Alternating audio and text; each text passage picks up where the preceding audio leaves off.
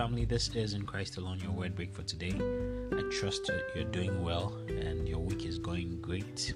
And I know that the Lord is doing a mighty work in your life. I'm talking about the word, and we're looking at how the Bible represents the word of God and what those mean. We've seen what it means for the word of God to be likened to bread or to food. We've seen what it means for the word of God to be called light. And so we want to look at another representation of the word, where the word is compared to a sword. So we're going to read Hebrews chapter 4 verse 12. The Bible says, "For the word of God is living and powerful and sharper than any two-edged sword, piercing even to the division of soul and spirit and of joints and marrow, and is a discerner of the thoughts and intents of the heart." Now, first and foremost, I just want to say that it's amazing that the Bible says the word of God is living and it's powerful. And it's so true that the word of God is alive even today. You know, the Bible was written in a time that is very different from ours, thousands of years ago. It was written in a culture that was very different. And yet, even today, it still is so relevant to every area of life, irrespective of the changes the world has gone through, all the major events that have changed the world, the cultural changes, financial change, economic changes. Still, the word of God is relevant and has power, even today, power to cause change, power to affect our lives. Many books were written after the word of God came. Many books were written very recently. Some of them we can remember when they came out, but they are no more relevant. The kind of knowledge they seek to give, the kind of wisdom they seek to give are just not applicable anymore. But still, the word of God prevails because it's alive and it's powerful. So, don't live without it. It's relevant for you today as it was even in the time it was written.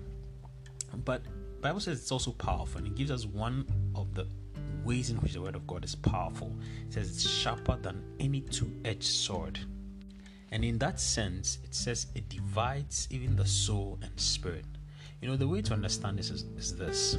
In our Christian walk, there are always times when there's some sort of confusion, whether that impression, that leading, that thing we are hearing, that idea, within our own selves, is this coming from a soulish perspective or is this of the spirit?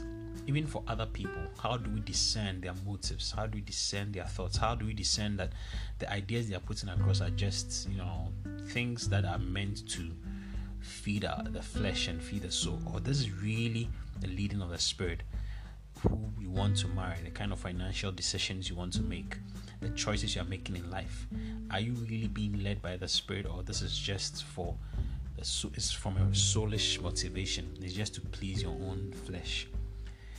There are times when that confusion is there, and the word of God, it can put everything in the right perspective. It divides soul and spirit. It ensures that there is no such confusion. We don't mix the two together. For example, a lot of people, and yes, the Bible talks about riches, and the Bible talks about prosperity. Sometimes many people would confuse that with greed. They want to satisfy their personal greed for financial gain by using scriptures. And the word of God is able to put everything in its right perspective. One of the things that helped me in this regard is when I saw the scripture that says that seek first the kingdom of God and its righteousness, and all these things shall be added unto you. So yes, I can understand all the powerful things about riches and stuff that are in the Bible. And someone would want to say, yes, this is a leading, my quest for riches, a leading from the Spirit. But the question you can ask, for example, is, are you seeking first the kingdom of God? If that is not there, then you know that this really is of the soul and not of the spirit. So the point I'm making is that the word of God can put things in their right perspective and set off any confusion. It judges motives and judges thoughts and ensures that we are not deceived. That is why in Ephesians chapter 6 verse 17, when the full armor of God was being described, the one weapon of attack that was mentioned is the sword. And it says that sword of the Spirit is the word of God. With that we are able to war in a spirit world that is filled with a lot of deception. The enemy's weapon is deception. He wants to throw deceptive ideas into our minds. He wants to deceive us.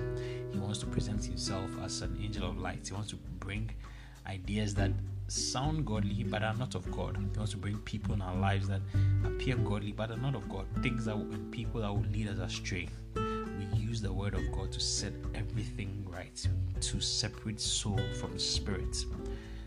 And so you'll be making a very great mistake if you don't live with the word of God. You are allowing yourself to be at the risk of a lot of deception. You're allowing yourself to be influenced by other things. You need the word of God to be able to put things right for your marriage, for your finances, for your career, and definitely for your ministry, for raising your children. Everything, the word of God can set things in their right perspective and ensure that there is no deception, there's no confusion between what the Spirit is telling, what the Spirit is leading, and what is of the soul.